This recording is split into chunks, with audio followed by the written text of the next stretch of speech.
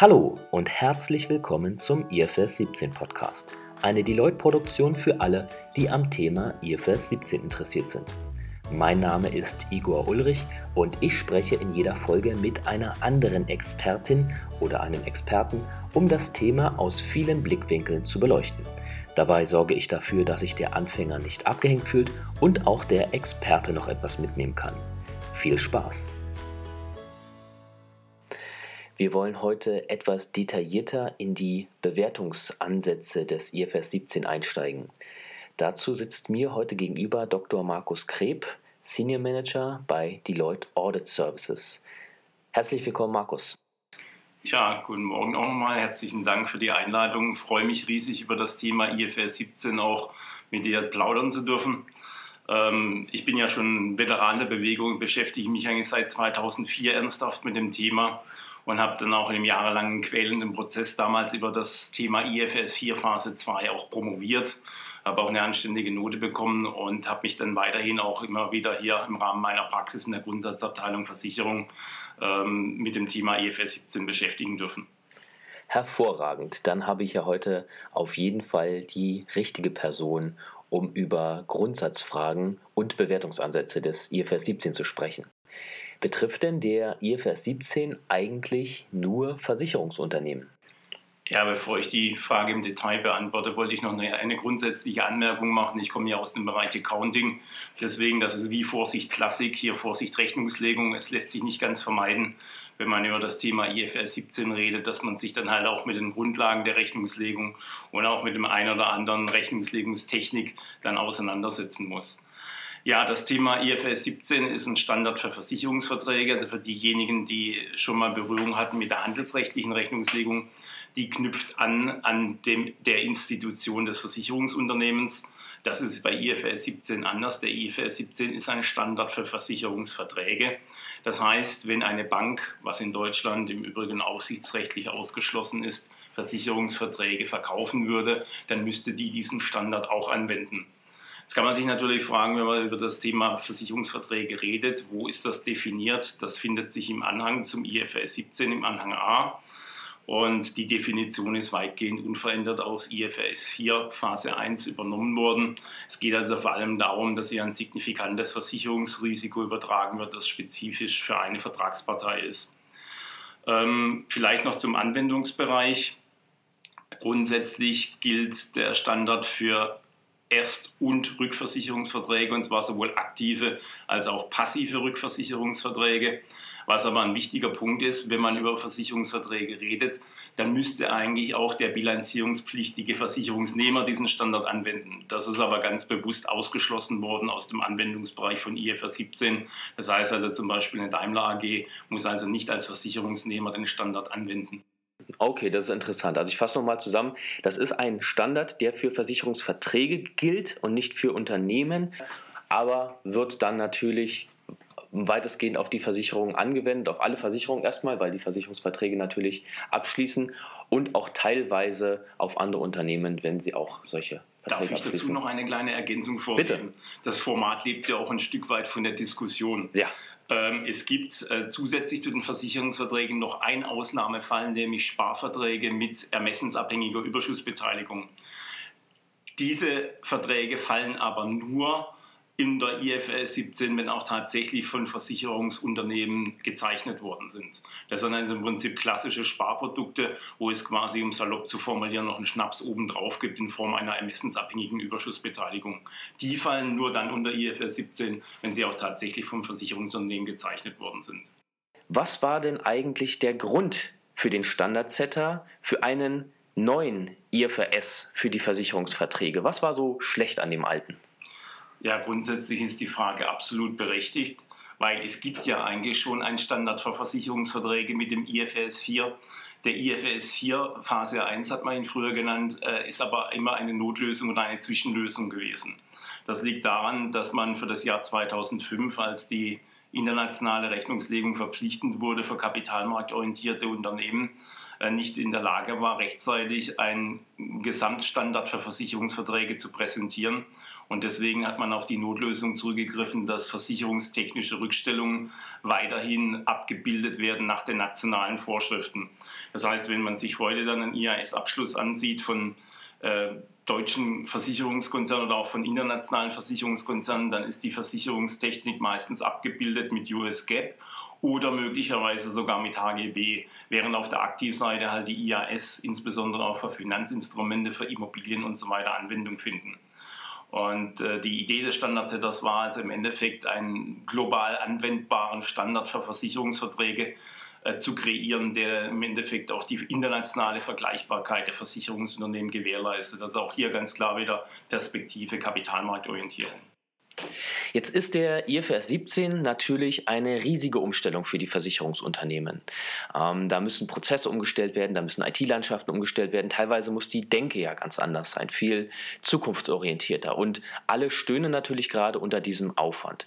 Jetzt ist meine Frage, ob es denn eigentlich auch Versicherungen gibt, so ganz ins Geheime, die sagen, das ist doch ganz gut, was wir da machen. Das dient auch unserer Versicherung. In Zukunft haben wir in Anführungszeichen bessere Zahlen, transparentere Zahlen. Das hilft uns dann später auch zu steuern. Also gibt es auch dann eigentlich einen positiven Aspekt, den die Versicherungen jetzt gerade sehen? Ja gut, momentan sind die Versicherer, wie du das zutreffend bemerkt hast, das Projekt eher kritisch, insbesondere weil es natürlich schon auch ein Kostenfaktor ist in einer Situation, die für die Versicherer nicht einfach ist.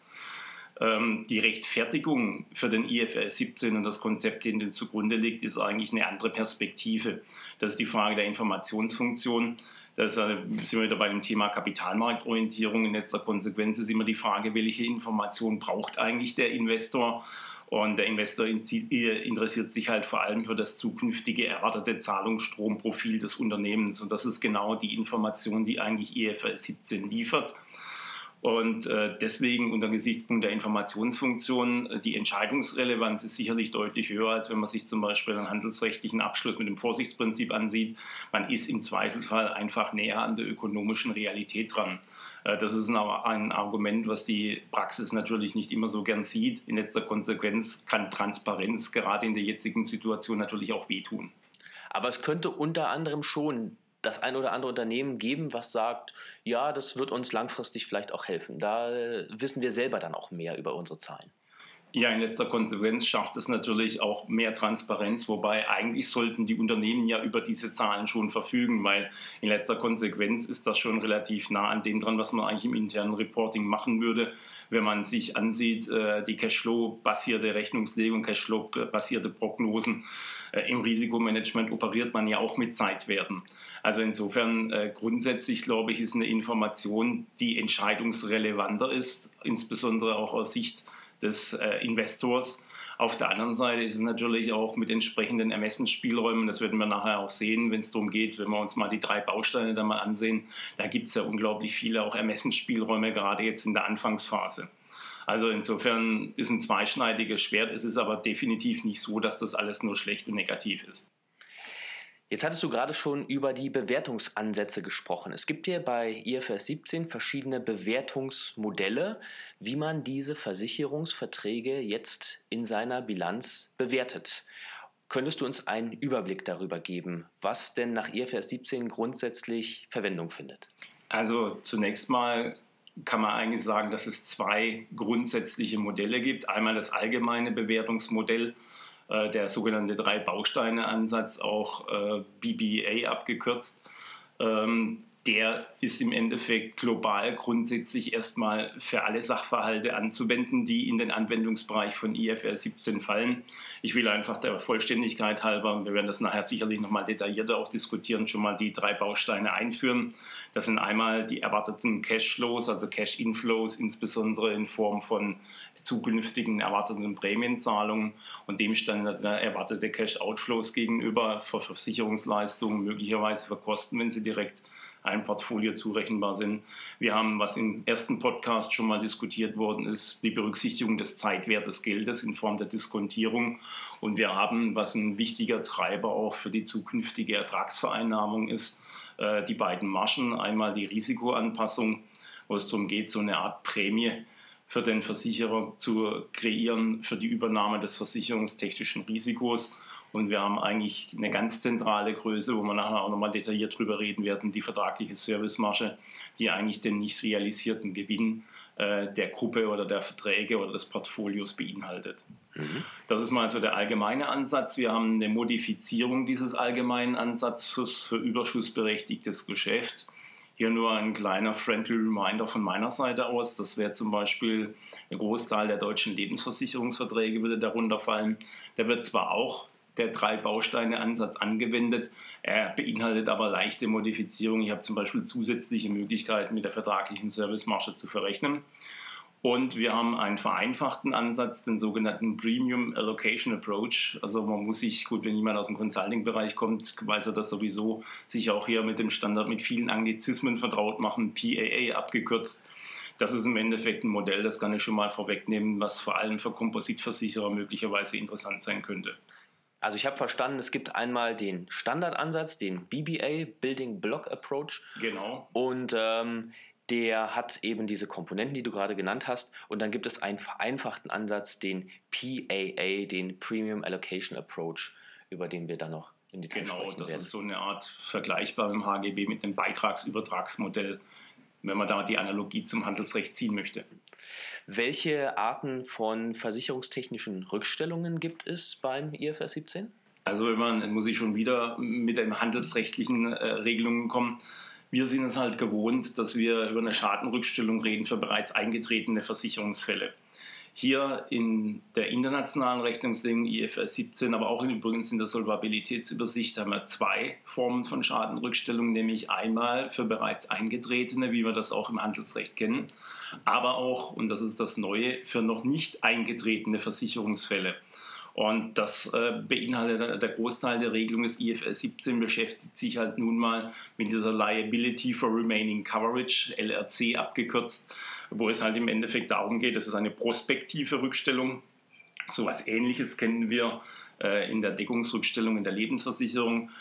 Komplett neu ist so eine prospektive Rückstellung halt im Bereich Kompositversicherung, da ist das bisher völlig unbekannt. Aha, da hat man bisher keine Rückstellung gebildet für zukünftige Schäden. Genau, also Handelsrecht ist ganz klar retrospektiv in der Perspektive. Die Diskussion war natürlich immer, man hat auch eine Spätschadenrückstellung für eingetretene, aber noch nicht gemeldete Schäden. Das heißt, da gab es gewisse Ermessensspielräume, aber grundsätzlich vom Konzept her gibt es das im Handelsrecht nicht, zumindest nicht in der Kompositversicherung, dass ich für noch nicht eingetretene Versicherungsfälle eine Rückstellung bilde.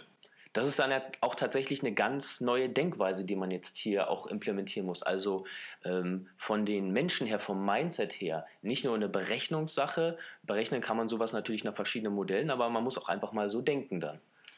Ja gut, es geht ja darum, das zukünftige Zahlungsstromprofil des Unternehmens darzustellen. Und genau das mache ich mit einer Liability for Remaining Coverage. Nebenbei bemerkt, auch bei der konventionellen Schadenrückstellung Liability for Incurred Claims, auch da habe ich prognostizierte zukünftige Cashflows. Also insofern auch hier habe ich eigentlich eine prospektive Perspektive. Dann würde ich gern zur Frage kommen, auf welchem Aggregationsniveau Versicherungsverträge nach IFRS 17 bewertet werden. Ja, auch da vielleicht nochmal ein nostalgischer Blick zurück auf das Handelsrecht. Grundsätzlich gilt da hier der Einzelbewertungsgrundsatz. Das heißt, es müsste nach der reinen Lehre, was in der Praxis aber kein Mensch macht, eigentlich für jeden eingetretenen, aber noch nicht regulierten Versicherungsfall eine separate versicherungstechnische Rückstellung gebildet werden oder eine Schadenrückstellung. Das haben wir hier natürlich nicht. Also grundsätzlich in der Praxis, auch im Handelsrecht, ist es natürlich so, dass man für Bagatellschäden, also mit hoher Schadenfrequenz, aber mit geringer Schadenhöhe dann auch pauschal Rückstellungen bildet. Das ist auch Praxis, gängige Praxis. Aber in der internationalen Rechnungslegung ist man da konsequenter und sagt, wir bewerten nicht auf Basis des einzelnen Versicherungsvertrages, sondern grundsätzlich erstmal auf Ebene des Portfolios. Ein Portfolio ist dadurch charakterisiert, dass ich ähnliche Risiken habe und dass die gemeinsam gesteuert sind. Jetzt habe ich dann natürlich in der Praxis, wir machen ja auch eine Veranstaltung hier für Praktiker, schon mal sehr, sehr große Ermessensspielräume, was sind eigentlich ähnliche Risiken. Das ging so weit, wir haben mal eine Vorstudie durchgeführt, da war dann Heiratsversicherung bei einem Lebensversicherer angeboten als Produkt. Jetzt ist die Frage, welches biometrische Risiko zum Beispiel jetzt darunter zu subsumieren ist. Ja, also insofern schon beim Zuschnitt der Portfolien hat man sehr große Ermessensspielräume. Der Punkt ist natürlich, je tiefer man gliedert, man muss immer berücksichtigen, man muss ja Portfolien nochmal unterteilen in Gruppen. Gruppen von Verträgen, die möglicherweise verlustträchtig sind. Auf den Begriff werde ich nachher nochmal zu sprechen kommen. Und dann Gruppen von Verträgen, die mit hoher Wahrscheinlichkeit nicht verlustträchtig werden. Und dann die anderen Versicherungsverträge. Hintergrund dieser Regelung ist, der Standardsetter möchte eigentlich vermeiden, dass hier eine Quersubventionierung ausgewiesen wird, beziehungsweise dass eine Quersubventionierung vorgenommen wird. Er möchte ganz klar, dass die verlustträchtigen Verträge auch separat ausgewiesen werden. Und da geht es auch vor allem darum, auch um den Ausweis der vertraglichen Servicemarge. Es geht aber auch darum, möglicherweise Verluste im Zeitpunkt der Erstbewertung sofort aufwandswirksam auszuweisen. Das ist genau diese Transparenz, von der die ganze Zeit gesprochen wird, nicht wahr? In letzter Konsequenz, wenn ich das gleich so beantworten darf, das ist genau die Transparenz, die den Unternehmen wehtut. Wenn ich also eine verlustträchtige Gruppe habe von Versicherungsverträgen oder halt aufgrund von Marktkonditionen einfach gezwungen bin, möglicherweise verlustträchtiges Geschäft hereinzunehmen, dann wird das auch sofort ausgewiesen, auch sofort als Aufwand erfasst. Also im Rahmen des Handelsrechts hat man da einfach viel mehr Klettungsinstrumente. Und das ist das, was ich gesagt habe, man ist einfach näher an der ökonomischen Realität, aber ist natürlich auch etwas, was den Unternehmen möglicherweise auch sehr wehtun kann. So ein bisschen, als ob ich ein leckeres Mittagessen koche und ich muss da irgendwie so eine bittere Pille mit reinschmeißen. Ne, wenn ich die in der ganzen Suppe da unterrühre, dann schaffe ich das schon, dann bemerkt das keiner. Und jetzt muss ich hier mal wirklich das eine von dem anderen trennen. Also erst das eine ausweisen und essen, dann das andere. Das ist natürlich nicht derselbe Geschmack. Ja, und vor allem, es schafft natürlich auch, wie gesagt, Transparenz. Diese Informationen können natürlich auch am Kapitalmarkt entsprechend möglicherweise verarbeitet werden. Dann würde ich jetzt gerne zum allgemeinen Bewertungsmodell kommen, dem 3-Bausteine-Ansatz, dem BBA-Approach oder Building Block Approach. Du hattest den gerade schon angesprochen. Da wollen wir jetzt vielleicht noch ein bisschen detaillierter einsteigen. Kannst du uns diesen Approach einmal vorstellen, bitte? Ja, ich werde mir jetzt die einzelnen Bausteine nochmal detaillierter ansehen. Ich gehe mal davon aus, dass du auch noch die eine oder andere Zwischenfrage dazu hast. Sicherlich. Zu dem Thema. Ich würde gerne anfangen mit dem ersten Baustein. Da geht es eigentlich im Prinzip darum, das sind die prognostizierten oder erwarteten zukünftigen Cashflows. Ich habe es vorhin schon mal angedeutet, sowohl die Cash-Inflows als auch die Cash-Outflows. Standard heißt dann so schön im Endeffekt alle Zahlungsströme, die aus den Rechten und Verpflichtungen aus einem Versicherungsvertrag resultieren. Das werden natürlich zunächst mal, wenn man das sachlich abgrenzt, vor allem die zukünftigen erwarteten Prämien sein als Cash-Inflow. Und auf der anderen Seite haben wir die erwarteten Cash-Outflows. Das werden vor allem Outflows sein für Versicherungsleistungen, Schadenzahlungen, möglicherweise auch Versicherungssummen, die geleistet werden. Aber bevor ich mir die Zusammensetzung der Cashflows noch im Detail ansehe, möchte ich noch einen anderen Gesichtspunkt herausarbeiten. Ich habe gesagt, erwartete Cashflows, das heißt, hier geht es um einen Erwartungswert. Erwartungswert ist quasi so eine Art statistischer Durchschnitt. Also unsere Aktuare werden mich dafür jetzt grillen, was ich gesagt habe. Aber für mich als Kaufmann reicht das jetzt erstmal als Erklärung. Das heißt in letzter Konsequenz, wir haben eine risikoneutrale Bewertung. Das heißt nicht wie im Handelsrecht, dass wir irgendwelche Sicherheitszuschläge haben bei möglichen Eintrittswahrscheinlichkeiten zum Beispiel, sondern man rechnet halt mit relativ realistischen Werten. Deswegen wird diese Komponente auch oft als Best Estimate Liability bezeichnet. So, jetzt haben wir über die Cashflows gesprochen, aber man kann ja bestimmt nicht alle Cashflows mit einbeziehen. Also welche Zahlungsströme sind denn eigentlich einzubeziehen? Genau, das ist ein sehr wichtiger Aspekt. Man muss da einfach zunächst mal das in zeitlicher Hinsicht abgrenzen, nämlich es werden nur die Cashflows erfasst, die innerhalb der Vertragsgrenze liegen. Das heißt, oder auch innerhalb der Vertragsgrenze verursacht worden sind. Cashflows, die außerhalb der Vertragsgrenze verursacht worden sind, also auf gut Deutsch gesagt Neugeschäft, werden grundsätzlich nicht erfasst. Das ist also ein ganz wichtiger Punkt, was im Endeffekt IFRS 17 auch vom Embedded Value unterscheidet. Da gibt es kein Appraisal Value, also keine Berücksichtigung des Werts des Neugeschäfts, sondern es wird auf Basis des aktuellen Vertragsbestandes eine Cashflow-Prognose vorgenommen.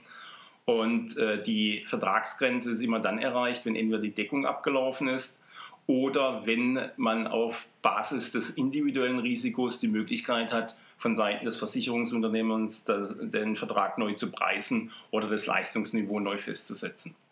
Also insofern nur Cashflows innerhalb der Vertragsgrenze erfassen.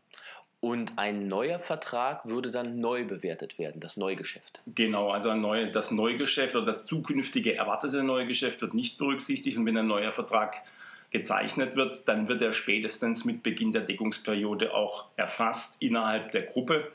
Vielleicht noch ein Aspekt hin auch nochmal zur Gruppe. Da können nur innerhalb einer Gruppe Verträge erfasst werden, deren Zeichnungsdatum maximal ein Jahr auseinander liegt. Die Gruppe lege ich im Prinzip selber fest, aber auf diesen Aspekt des Auseinanderliegens von maximal einem Jahr muss ich dabei achten. Das ist ein ganz wichtiger Aspekt, der natürlich gerade auch für die IT wichtig ist, weil es natürlich für zusätzliche Komplexitäten eine deutlich erhöhte Anzahl der Gruppen führt. Der zweite Aspekt, wenn wir über Cashflows plaudern und uns unterhalten, ist die Frage nochmal, was wird in die Cashflows einbezogen? Da wollte ich nochmal zwei Aspekte herausarbeiten. Also in den Versicherungsleistungen, was zusätzlich Schwierigkeiten bereitet in den Cash-Outflows für Versicherungsleistungen, dass die zukünftige erwartete Überschussbeteiligung fließt da auch ebenfalls ein. Das heißt, das hat zur Konsequenz, dass ich mir erstmal überlegen muss, was für eine Kapitalanlagerendite erwarte ich eigentlich als Unternehmen als Basis für die Überschussbeteiligung, um dann quasi die zukünftige erwartete Überschussbeteiligung auch prognostizieren zu können. Und ein zweiter Aspekt, der in der Praxis auch nochmal die Komplexität erhöht, wir haben nicht nur Cash-Outflows oder zukünftige erwartete Cash-Outflows für Versicherungsleistungen, sondern selbstverständlich auch für Kosten, sowohl für Abschlusskosten als auch für Verwaltungskosten. Jetzt kommt aber hier der große Unterschied zu Solvency II in der Solvabilitätsübersicht. Das sind nur die Cashflows, die auch direkt einem Portfolio zurechenbar sind. Und jetzt muss ich auch mal wieder was für die Kollegen aus dem Consulting-Bereich sagen. Das ist ein Riesenthema in der Praxis, weil da oftmals auch die Datenbasis fehlt, weil in der Vergangenheit hat kein Mensch irgendwelche Versicherungsportfolien gebildet und dafür dann überlegt, welche Kosten eigentlich direkt zurechenbar sind. Um es mal anschaulich zu machen, wenn ich jetzt eine allgemeine Werbekampagne fahre, eine Imagekampagne für das Unternehmen, dann wird die natürlich schwer einem Portfolio zurechenbar sein.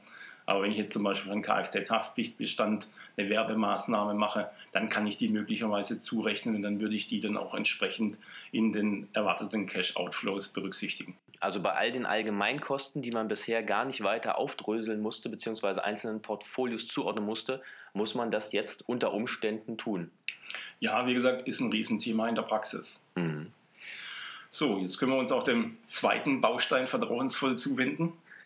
Genau, der zweite Baustein, also der Zeitwert des Geldes, das Diskontieren. 5 Euro heute sind nicht 5 Euro in der Zukunft wert. Mit den Jahren wird Geld erfahrungsgemäß weniger wert durch Inflation, gibt natürlich auch Deflation, aber der Regelfall ist ja die Inflation und das muss hier auch berücksichtigt werden. Ja, im Prinzip hast du schon einen Teil meiner Antwort vorweggenommen. Als Kaufmann weiß man natürlich, dass Zahlungen zu unterschiedlichen Zeitpunkten unterschiedlich viel wert sind. Das ist ja genau das, was du gerade gesagt hast. Und das kommt halt dadurch zum Ausdruck, indem man auf- oder abzinst. Die Diskontierung im Rahmen des IFRS 17 soll die Charakteristika der Verpflichtung widerspiegeln.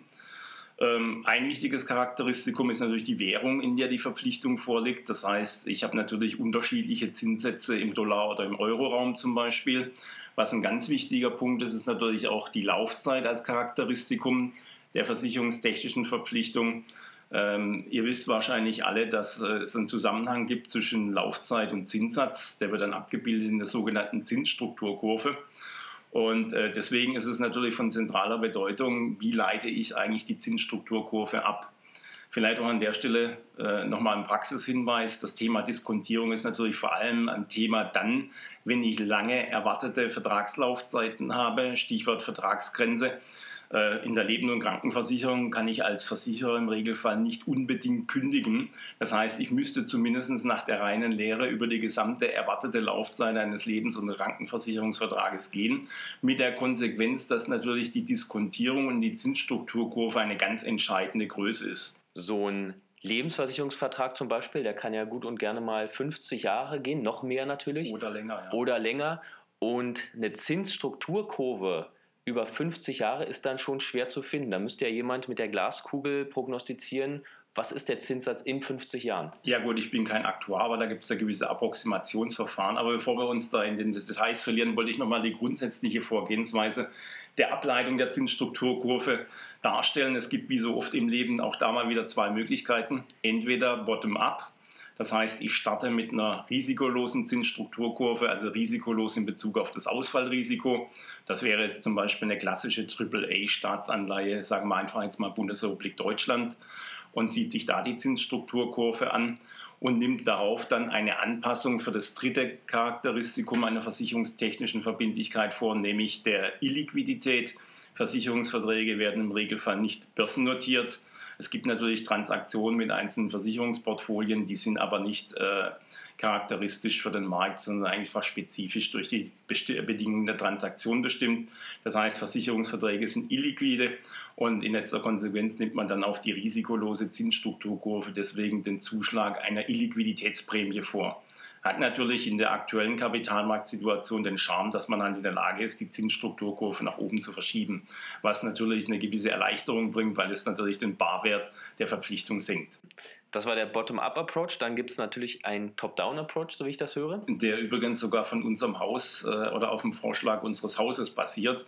Man geht im Endeffekt aus, wie bei Solvency II, von einer Kapitalanlagerendite aus einem Referenzportfolio. Das kann möglicherweise sogar die Kapitalanlagerendite des Unternehmens sein. Und bereinigt dann diese Rendite um alle Renditebestandteile, die nicht charakteristisch sind für die Verpflichtung.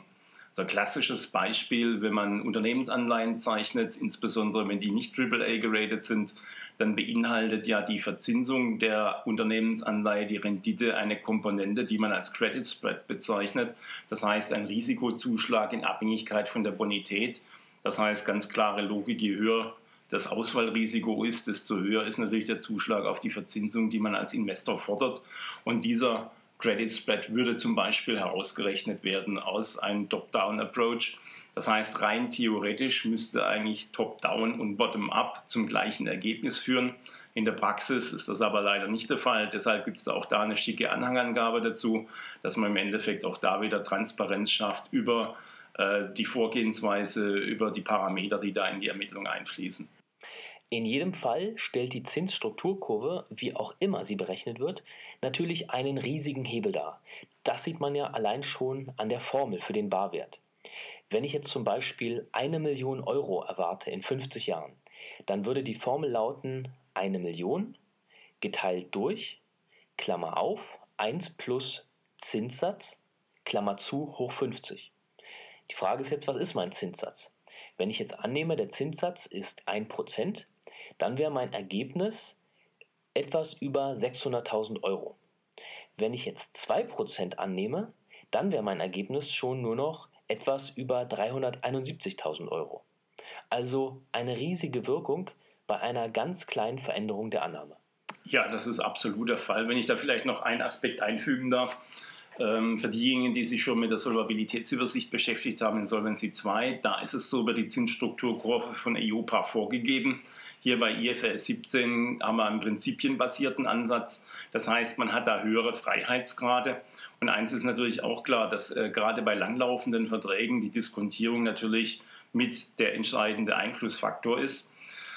Ich hatte übrigens einen Aspekt, würde ich noch ganz gerne einfügen in dem Zusammenhang, gerade bei langen Laufzeiten. Ich hatte vorhin gesagt, nach der reinen Lehre müsste man also auch die Zahlungen in 70 oder 80 Jahren ansehen und diskontieren.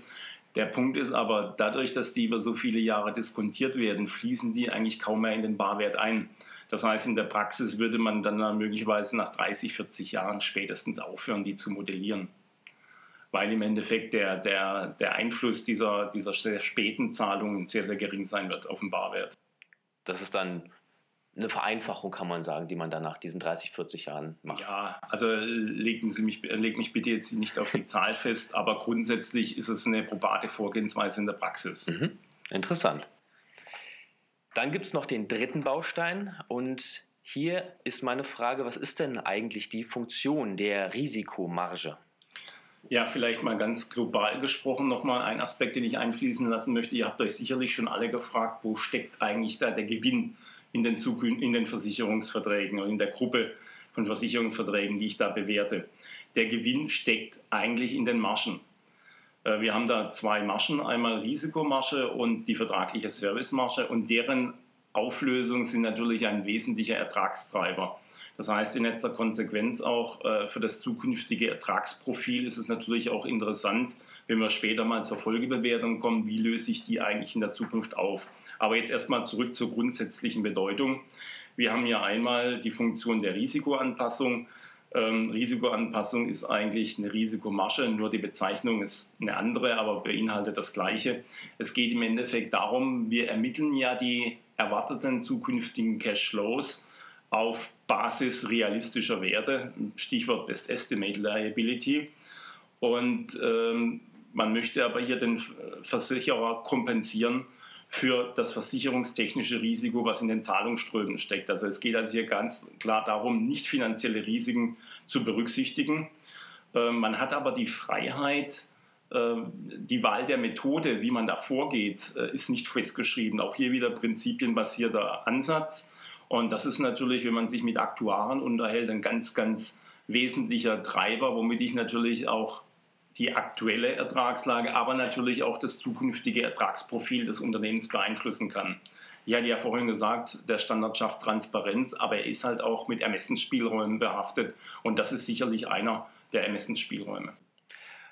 Und wie wird jetzt diese Risikoanpassung ermittelt?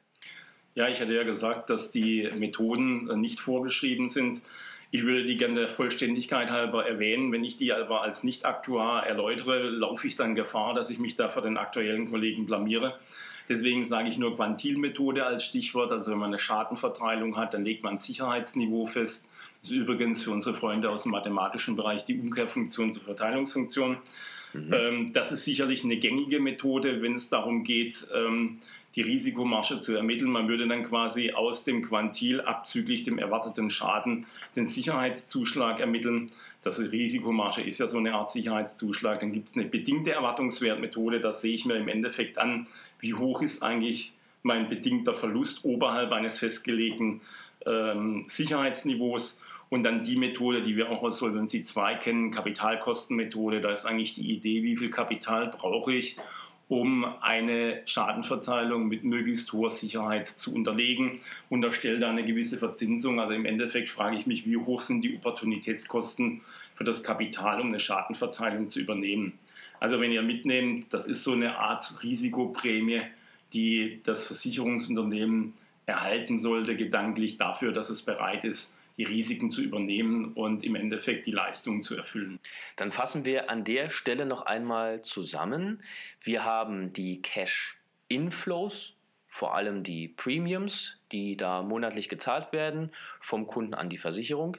Wir haben die Cash-Outflows, also Claims zum Beispiel, die zukünftig gezahlt werden wegen Schadenfällen, aber auch eben zurechenbare Kosten, alles was da eben in die Outflows mit reinfließt.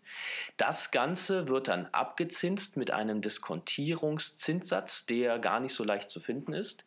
Davon abgezogen wird dann nochmal diese Risikoanpassung, über die wir gerade gesprochen haben. Und das, was dann übrig bleibt, ist dann jetzt endlich unser, ja, ich sag mal salopp, Gewinn. Im Fachjargon heißt es vertragliche Servicemarge, VSM oder CSM in Englisch, Contractual Service Margin. Ja, der entscheidende Punkt ist, das setzt natürlich voraus, dass auch ein Gewinn entstanden ist, beziehungsweise noch nicht entstanden ist, bis die vertragliche Servicemarge beinhaltet ja den nicht realisierten Gewinn aus Sicht des Standardsetters. Auch hier ein kleiner friendly Reminder. Die Risikoanpassung ist natürlich auch nicht realisierter Gewinn. Aber die vertragliche Servicemarge ist geschaffen worden quasi als Differenz zwischen dem Prämienbarwert und dem Erwartungsbarwert der Cash-Outflows plus Risikoanpassung. Das heißt, das ist im Endeffekt der erwartete Gewinn als Differenz nach Risikoanpassung. Und man wollte eigentlich einen Gewinnausweis im Zeitpunkt der Erstbewertung vermeiden und hat dafür dann die vertragliche Servicemarge eingeführt. Das ist natürlich eine ganz zentrale Größe und ich bin auch überzeugt, dass sich die Analysten diese Größe ganz genau ansehen werden und die bestimmt natürlich auch maßgeblich mit, beziehungsweise deren Auflösung, wie das Ertragsprofil des Unternehmens in der Zukunft aussieht. Sollte dann eine sehr sichere Größe sein, wenn schon diese ganzen zukünftigen Claims rausgerechnet worden sind aus diesem Gewinn und noch eine Risikoanpassung vorgenommen wurde, dann ist das, was da übrig bleibt, kann man sagen, so eine Art sicherer Gewinn, zumindest so sicher, wie man ihn nun mal zu dem Zeitpunkt berechnen kann? Ja, sicher, da wäre ich jetzt etwas vorsichtig, weil im Endeffekt ist natürlich auch die Frage, wie man zum Beispiel bei der Quantil-Methode das Sicherheitsniveau setzt. Das wird sicherlich nicht so hoch sein wie im HGB. Also es ist kein sicherer bemessener Gewinn, aber er beinhaltet mit der Risikoanpassung, da bin ich wieder bei dir, dann selbstverständlich auch einen Sicherheitszuschlag drin. Dieser Sicherheitszuschlag würde ja auch über die Laufzeit dann zumindest mal sukzessive aufgelöst. Also insofern ist es schon eine risikoadjustierte Größe, bin ich bei dir. Ein zweiter Aspekt, auf den ich in dem Zusammenhang noch eingehen möchte, hatte ich ja gesagt, anfangs, das setzt ja auch voraus, dass überhaupt ein erwarteter Gewinn entsteht. Genau, ich kann nämlich rechnen, ganz am Anfang meines Vertrags, diese Cashflows, von denen wir gerade gesprochen haben, diskontieren, Risikoprämie, und dann stelle ich fest, da bleibt gar nichts übrig. Sondern möglicherweise habe ich so einen Überhang der Verpflichtungskomponente. Wenn der Erwartungsbarwert Cash Outflow plus Risikoanpassung größer ist als der Prämienbarwert, also der Barwert der zukünftigen erwarteten Prämien, dann habe ich genau das, was ich bei den Gruppen schon mal mit verlustträchtig bezeichnet habe. Und dann muss ich auch umgehend schon im Zeitpunkt der Erstbewertung für den Überhang einen Aufwand bilden. Also für diejenigen, die aus dem Handelsrecht kommen, auch das ist so eine Art Analogie zum Imparitätsprinzip. Aber in letzter Konsequenz hinkt dieser Vergleich natürlich. Wichtig ist, dass man mitnimmt an der Stelle, dass so Verpflichtungsüberhänge sofort aufwandswirksam zu erfassen sind. Und die Verpflichtungskomponente wird dann übrigens dann auch in der Bilanz ausgewiesen. Verluste also sofort zeigen, und wenn ich so einen Gewinn habe, einen CSM, dann den nicht sofort zeigen, sondern in einzelnen Scheiben, richtig? Genau, in letzter Konsequenz auflösen über die Zeit. Das ist das, was ich gesagt habe mit imparitätischer Behandlung. Vielleicht noch ein Aspekt, worüber wir bisher geredet haben, war eigentlich die Liability for Remaining Coverage. Welche Bausteine beinhaltet die Liability für Incurred Claims? Die Frage stelle ich mir jetzt einfach mal selbst. Das sind zum einen mal, auch hier habe ich erwartete Cashflows, aber nur Cash-Outflows. Die Prämien sind ja schon geflossen. Wir reden ja für bereits eingetretene Versicherungsfälle. Da geht es also im Prinzip darum, welche Cashflows prognostiziere ich für die Regulierung meines Schadens und natürlich auch für die Höhe der Versicherungsleistung, die entsteht. Auch diese Cashflows sind unsicherheitsbehaftet, deswegen auch hier eine Risikoanpassung. Und ich habe natürlich auch hier Zahlungen zu unterschiedlichen Zeitpunkten. Manche Regulierungen können sich, Stichwort Haftpflichtversicherung, über 10 Jahre ziehen. Auch da habe ich also Zahlungen zu unterschiedlichen Zeitpunkten, die entsprechend dann durch Diskontierung mit einer geeigneten Zinsstrukturkurve entsprechend zu behandeln sind. Das heißt, grundsätzlich habe ich auch hier meine 3 Bausteine. Nur, wie gesagt, es gibt keinen Prämienbarwert, mit dem saldiert wird. Und zum Zweiten habe ich auch keine vertragliche Servicemarge, sondern halt nur eine Risikoanpassung. Wir sind immer noch beim Standardansatz, beim 3-Bausteine BBA-Approach. Jetzt die Frage, wir haben einmal bewertet, jetzt zu Anfang unseres Vertrages, als wir den abgeschlossen haben, wie geht es jetzt in den Folgejahren mit der Bewertung weiter? Ja, das ist eine hochspannende Frage. Ich habe das ja schon mehrfach angedeutet. Die Frage ist natürlich, wie beeinflusst meine Folgebewertung meine Gewinn- und Verlustrechnung? Vor allem natürlich die Frage, die die Unternehmen umtreibt, wie sieht eigentlich das zukünftige Ertragsprofil dann aus meinen Versicherungsverträgen aus? Grundsätzlich ist es natürlich so, wenn ich bei der Folgebewertung, das heißt ja quasi eine Periode später, jetzt die Versicherungsverträge und die Gruppe von Versicherungsverträgen wieder bewerte, dann ist ja eine Periode abgelaufen. Das heißt, die erwarteten Zahlungen, Cash Inflow und Cash Outflow für eine Periode fallen weg. Das ist mal der erste Effekt, den man festhalten kann. Der zweite Effekt ist natürlich, wenn ich diskontiere, muss ich natürlich auch in den Folgeperioden wieder aufzinsen. Ich kann ja nicht nur abzinsen, sondern ich rücke ja auf ein Zeitfenster eine Periode voran. Also verkürzt sich mein Diskontierungszeitraum und deswegen muss ich auch entsprechend wieder aufzinsen. Was ein hochspannender Effekt ist, ist die Tatsache, dass die Risikoanpassung zu jedem Abschlussstichtag neu bewertet wird. Das heißt, in der Tendenz wird natürlich die Risikoanpassung aufgelöst. Es kann aber natürlich auch sein, wenn ich sage, ich werde meine Risiken anders einschätzen, dass ich dann möglicherweise auch mal von Abschlussstichtag zu einem nächsten Abschlussstichtag dann die Risikoanpassung erhöhe, was dann natürlich Aufwand darstellen würde. Aber in der Tendenz wird natürlich die Risikoanpassung aufgelöst. Dann natürlich habe ich wie schon angedeutet, die ertragswirksame Auflösung der vertraglichen Servicemarge, der CSM. Wie gesagt, hier geht es ja darum, den nicht realisierten Gewinn über die Zeit aufzulösen. Und dann 2 Punkte, die in der Praxis sehr, sehr kritisch gesehen wurden und die auch dazu beigetragen haben, dass dieses Projekt rund 20 Jahre gelaufen ist, weil höchst umstritten. Nämlich einmal, dass ich aktualisierte Rechnungsgrundlagen habe.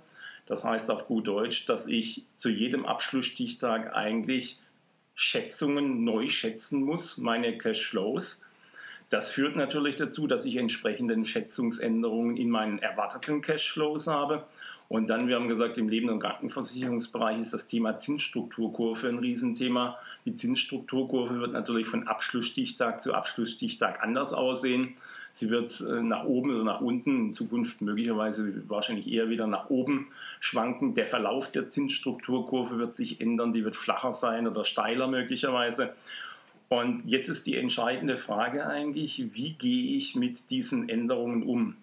Das sorgt natürlich erstmal grundsätzlich für Volatilität, dadurch, dass ich jeden Abschlussstichtag neue Schätzungen vornehme. Und die entscheidende Frage, die die Versicherer immer umgetrieben hat, ist eigentlich, wie erfasse ich diese Änderungen? Ziehe ich die komplett durch die Gewinn- und Verlustrechnung, wie das Standardsetter das viele Jahre behauptet hat, oder schaffe ich möglicherweise irgendwelche Glättungsmechanismen, die natürlich umgekehrt dann auch wieder die Komplexität des Standards IFRS 17 erhöhen. Und wie so oft ist Rechnungslegung natürlich auch ein politischer Kompromiss. Die Versicherer haben da im Prinzip 2 ganz signifikante Glättungsmechanismen eigentlich in den Standard IFRS 17 reinverhandelt. Nämlich einmal die Frage, wie kann ich möglicherweise Änderungen der Zinsstrukturkurve abfangen, ohne dass diese Volatilität der Kapitalmärkte auch sofort in meiner G&V erscheint. Und die zweite Frage, wie kann ich eigentlich Schätzungsänderungen in erwarteten Cashflows, insbesondere in Kompositversicherung ist das möglicherweise ein Thema, wie kann ich die entsprechend abpuffern, dass im Endeffekt diese Volatilität nicht in der Gewinn- und Verlustrechnung erscheint vor dem Hintergrund eines langfristigen Geschäftsmodells eines Versicherers. Denn wenn ich jede Änderung des zukünftigen Gewinns sofort durch die Gewinn- und Verlustrechnung ziehen müsste, dann würde das natürlich eine hohe Volatilität, eine hohe Schwankung bedeuten. Wir haben ja gerade gesehen, dass die Annahmen über die Zukunft maßgebliche Einflussfaktoren auf den zukünftigen Gewinn sind. Jetzt kann es sein, dass wir zu einem gewissen Zeitpunkt annehmen, dass der Zinssatz kurzfristig in den nächsten paar Jahren steigen oder fallen wird. Und insofern hätten wir rechnerisch kurzfristig einen Gewinn oder Verlust, den wir dann in der Gewinn- und Verlustrechnung ausweisen müssten. Und das würde jedes Mal so sein, wenn wir diese Annahmen ändern.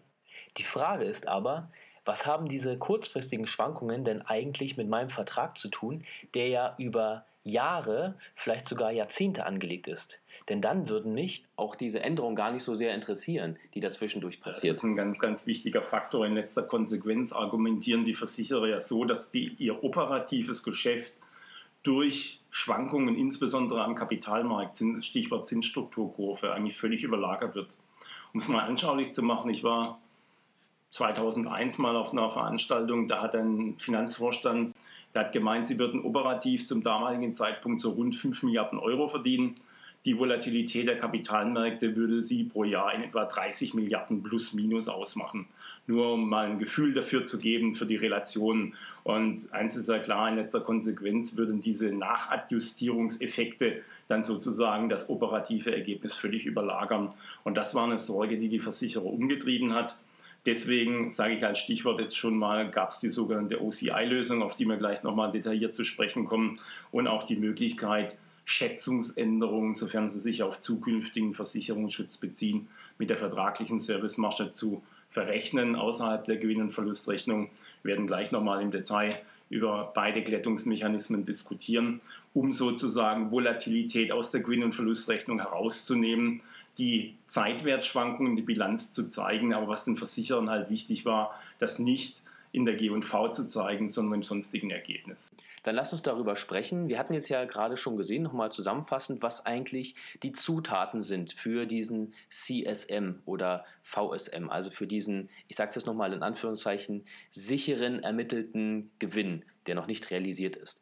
Das waren einmal die Cashflows, dann war das die Zinskurve als Diskontierungsfaktor und dann war es die Risikoanpassung. Und wie gerade schon gesagt wurde, kann das zu Volatilität, also zu Schwankungen führen, je nachdem, welche Zutaten sich da verändern. Und da ist wahrscheinlich die Zinskurve eben ein riesiger Hebel dabei. Jetzt die Frage, was für Glättungsmechanismen gibt es denn, um diese Volatilität zu vermeiden oder zumindest zu vermindern? Ja, wie gesagt, die Idee ist ja, Volatilität aus der G&V herauszunehmen. Wir hatten uns über den Punkt Zinsstrukturkurve unterhalten, Volatilität der Zinsstrukturkurve. Man hat ein Wahlrecht geschaffen, und zwar auf der Passivseite auf Ebene des Portfolios von Versicherungsverträgen, dass man für jedes Portfolio ein Wahlrecht hat, die Effekte aus den Änderungen der Zinsstrukturkurve erfolgsneutral im Eigenkapital zu erfassen. Erfolgsneutral heißt, dass ich ihn außerhalb der Gewinn- und Verlustrechnung sofort direkt ins Eigenkapital reinbuche. Also in letzter Konsequenz, ich zeige die Volatilität in der Bilanz meines Zeitwertes, aber ich habe sie außerhalb der Gewinn- und Verlustrechnung. Und der entscheidende Punkt ist, wenn ich mich für diese Option entscheide, dann muss ich aber trotzdem aufzinsen, und zwar erfolgswirksam. Und zwar etwas, was dem Unternehmen sehr große Freude bereitet, mit dem Zinssatz zum Zeitpunkt des Vertragsabschlusses. Das heißt, die Aufzinsung, die erfolgt dann in der G&V, nur die Effekte aus der Zinsänderung werden erfolgsneutral im Eigenkapital erfasst. Die Aufzinsung erfolgt also in der Gewinn- und Verlustrechnung, und zwar auf Basis des sogenannten Lock-in-Zinssatzes, sprich des Zinssatzes zum Zeitpunkt des Vertragsabschlusses.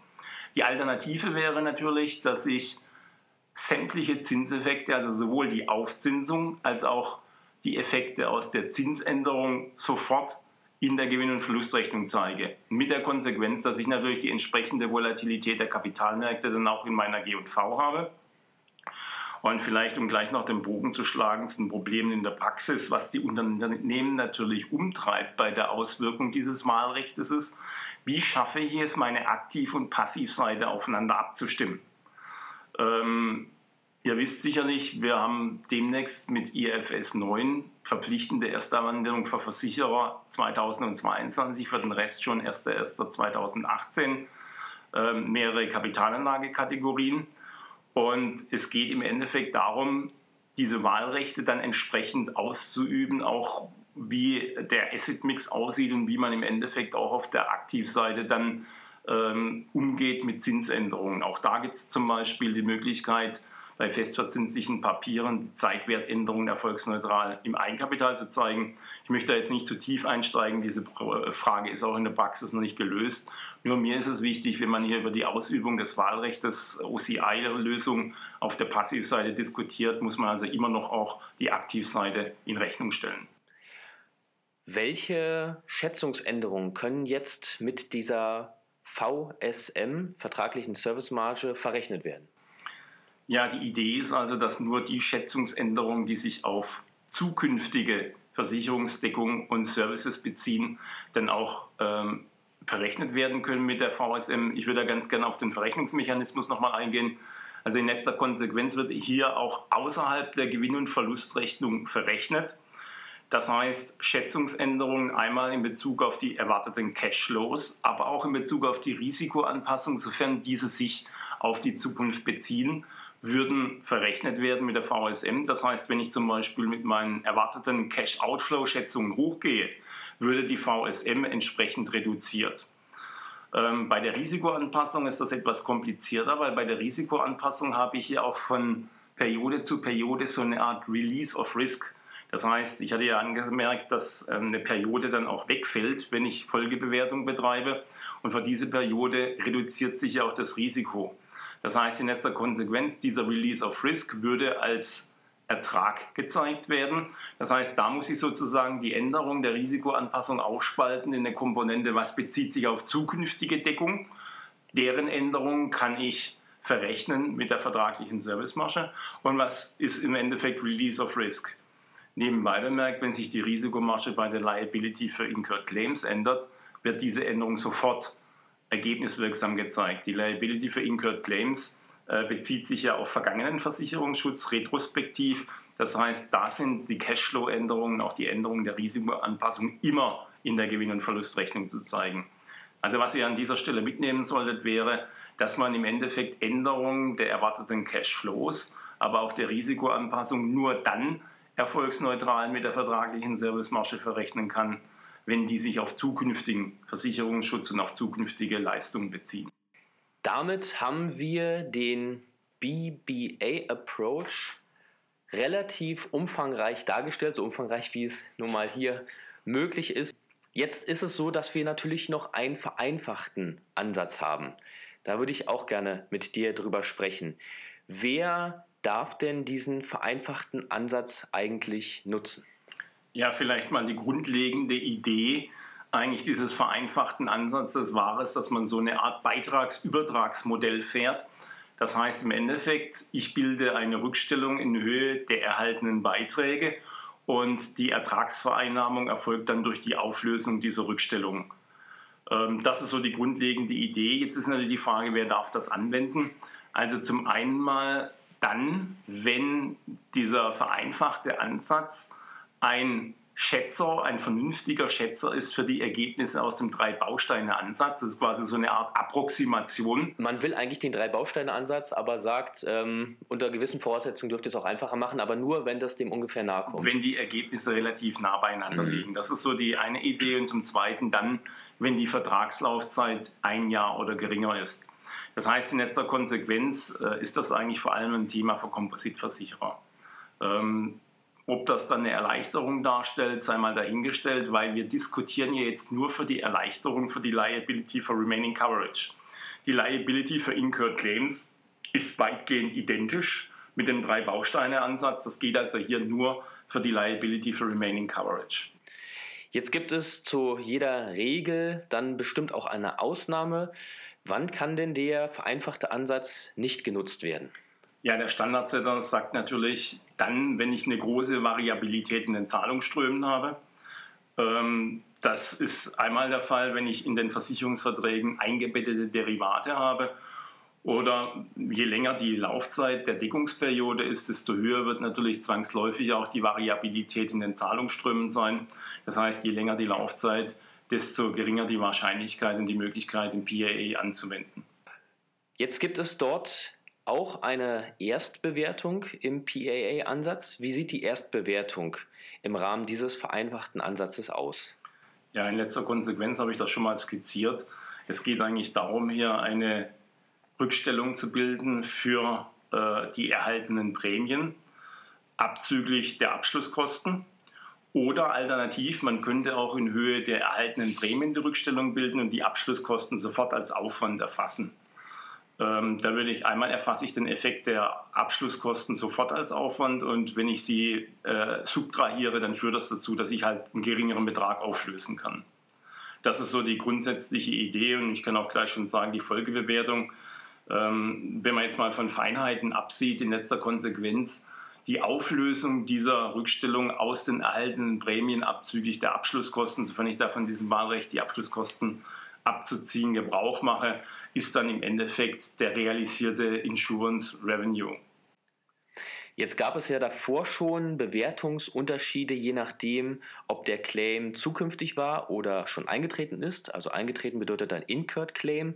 Gibt es jetzt Besonderheiten bei der Liability für Incurred Claims nach diesem vereinfachten PAA-Ansatz verglichen mit dem Drei-Bausteine-BBA-Ansatz? Ja, ich würde gerne nochmal über das Thema Diskontierung reden, auch bei der Liability for Remaining Coverage.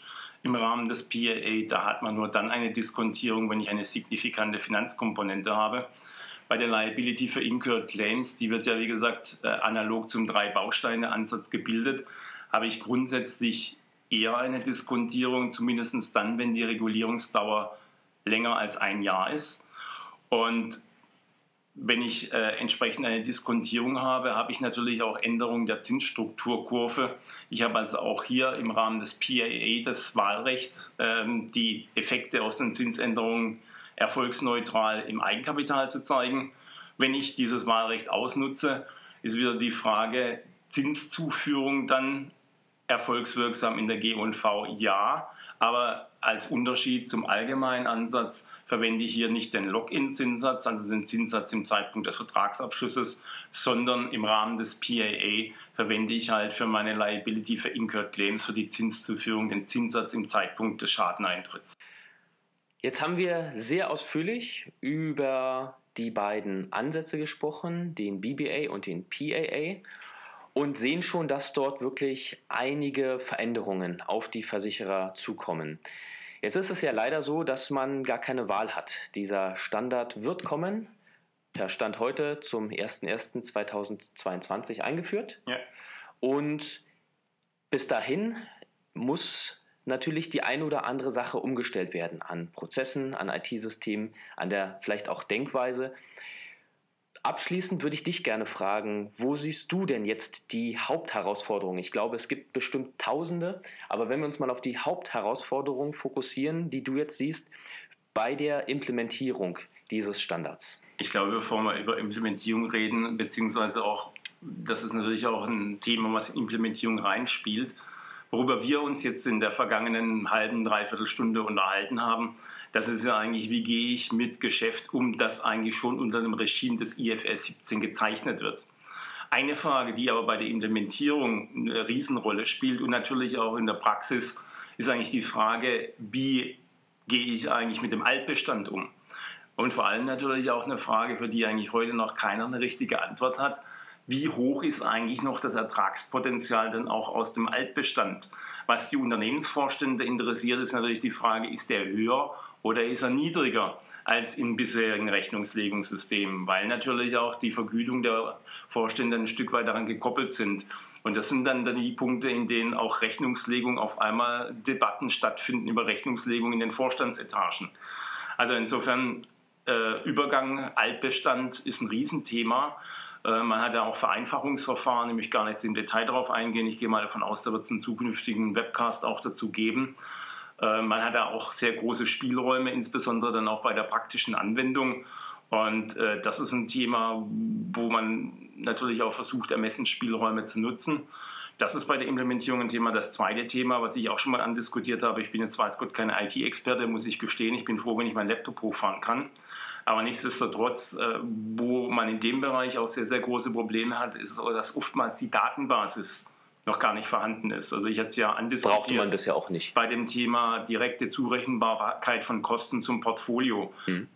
Das sind Zahlen, die man in der Vergangenheit teilweise auch nicht gebraucht hat und die möglicherweise überhaupt nicht zur Verfügung stehen und möglicherweise auch erstmal nacherhoben werden müssen. Das ist natürlich ein Thema, was ich auch skizziert hatte, war schon Thema zum Beispiel Bemessung der Risikoanpassung. Welche Methode wähle ich da? Das ist ein Spielfeld für Aktuare. Dann natürlich die Frage, wie löse ich die VSM auf? Wie sieht das zukünftige Ertragsprofil aus des Unternehmens? Das ist ein wichtiger Punkt. Dann natürlich auch Ausübung eventuell bestehender Wahlrechte. Wie löse ich die OCI-Lösung, beziehungsweise wie wende ich die OCI-Lösung an? Wie stimme ich meine Aktiv- und die Passivseite im Hinblick auf die Rechnungslegungsvorschriften aufeinander ab? All das sind Themen, die teilweise auch noch nicht gelöst sind und wo ich auch gespannt bin, wie die Diskussionen da weitergehen. Wie ist das eigentlich mit der Auditierbarkeit, nenne ich es jetzt mal, für diese Verträge? Das ist ja wahrscheinlich auch für euren Bereich, für den Prüfungsbereich, ein ganz neues Feld. Ja, Sie werden mir nachsehen, wenn ich aus dem Bereich Audit komme, obwohl ich selbst eigentlich jetzt noch nie geprüft habe, muss ich gestehen, ist es für uns natürlich schon auch ein Riesenthema, inwiefern man eigentlich die Auditierbarkeit der Daten auch gewährleisten kann. Und das Thema Auditierbarkeit wird uns in den nächsten Jahren sicherlich auch nochmal weiter intensiv auch beschäftigen. Wir sind am Ende dieser Podcast-Folge angekommen. Für mich war der detaillierte Einblick in die Bewertungsansätze sehr lehrreich. Ich bedanke mich recht herzlich bei Dr. Markus Kreb für das Interview und für diese tollen Einblicke. Gerne. Liebe Zuhörerinnen, liebe Zuhörer, das war der Deloitte IFRS 17 Podcast. Wir danken für eure Aufmerksamkeit und freuen uns über Lob, Kritik, Fragen und Anmerkungen. Kontakt aufnehmen könnt ihr unter der E-Mail-Adresse ifrs17podcast@deloitte.de. Wir freuen uns, wenn ihr beim nächsten Mal wieder reinhört und wünschen euch bis dahin alles Gute.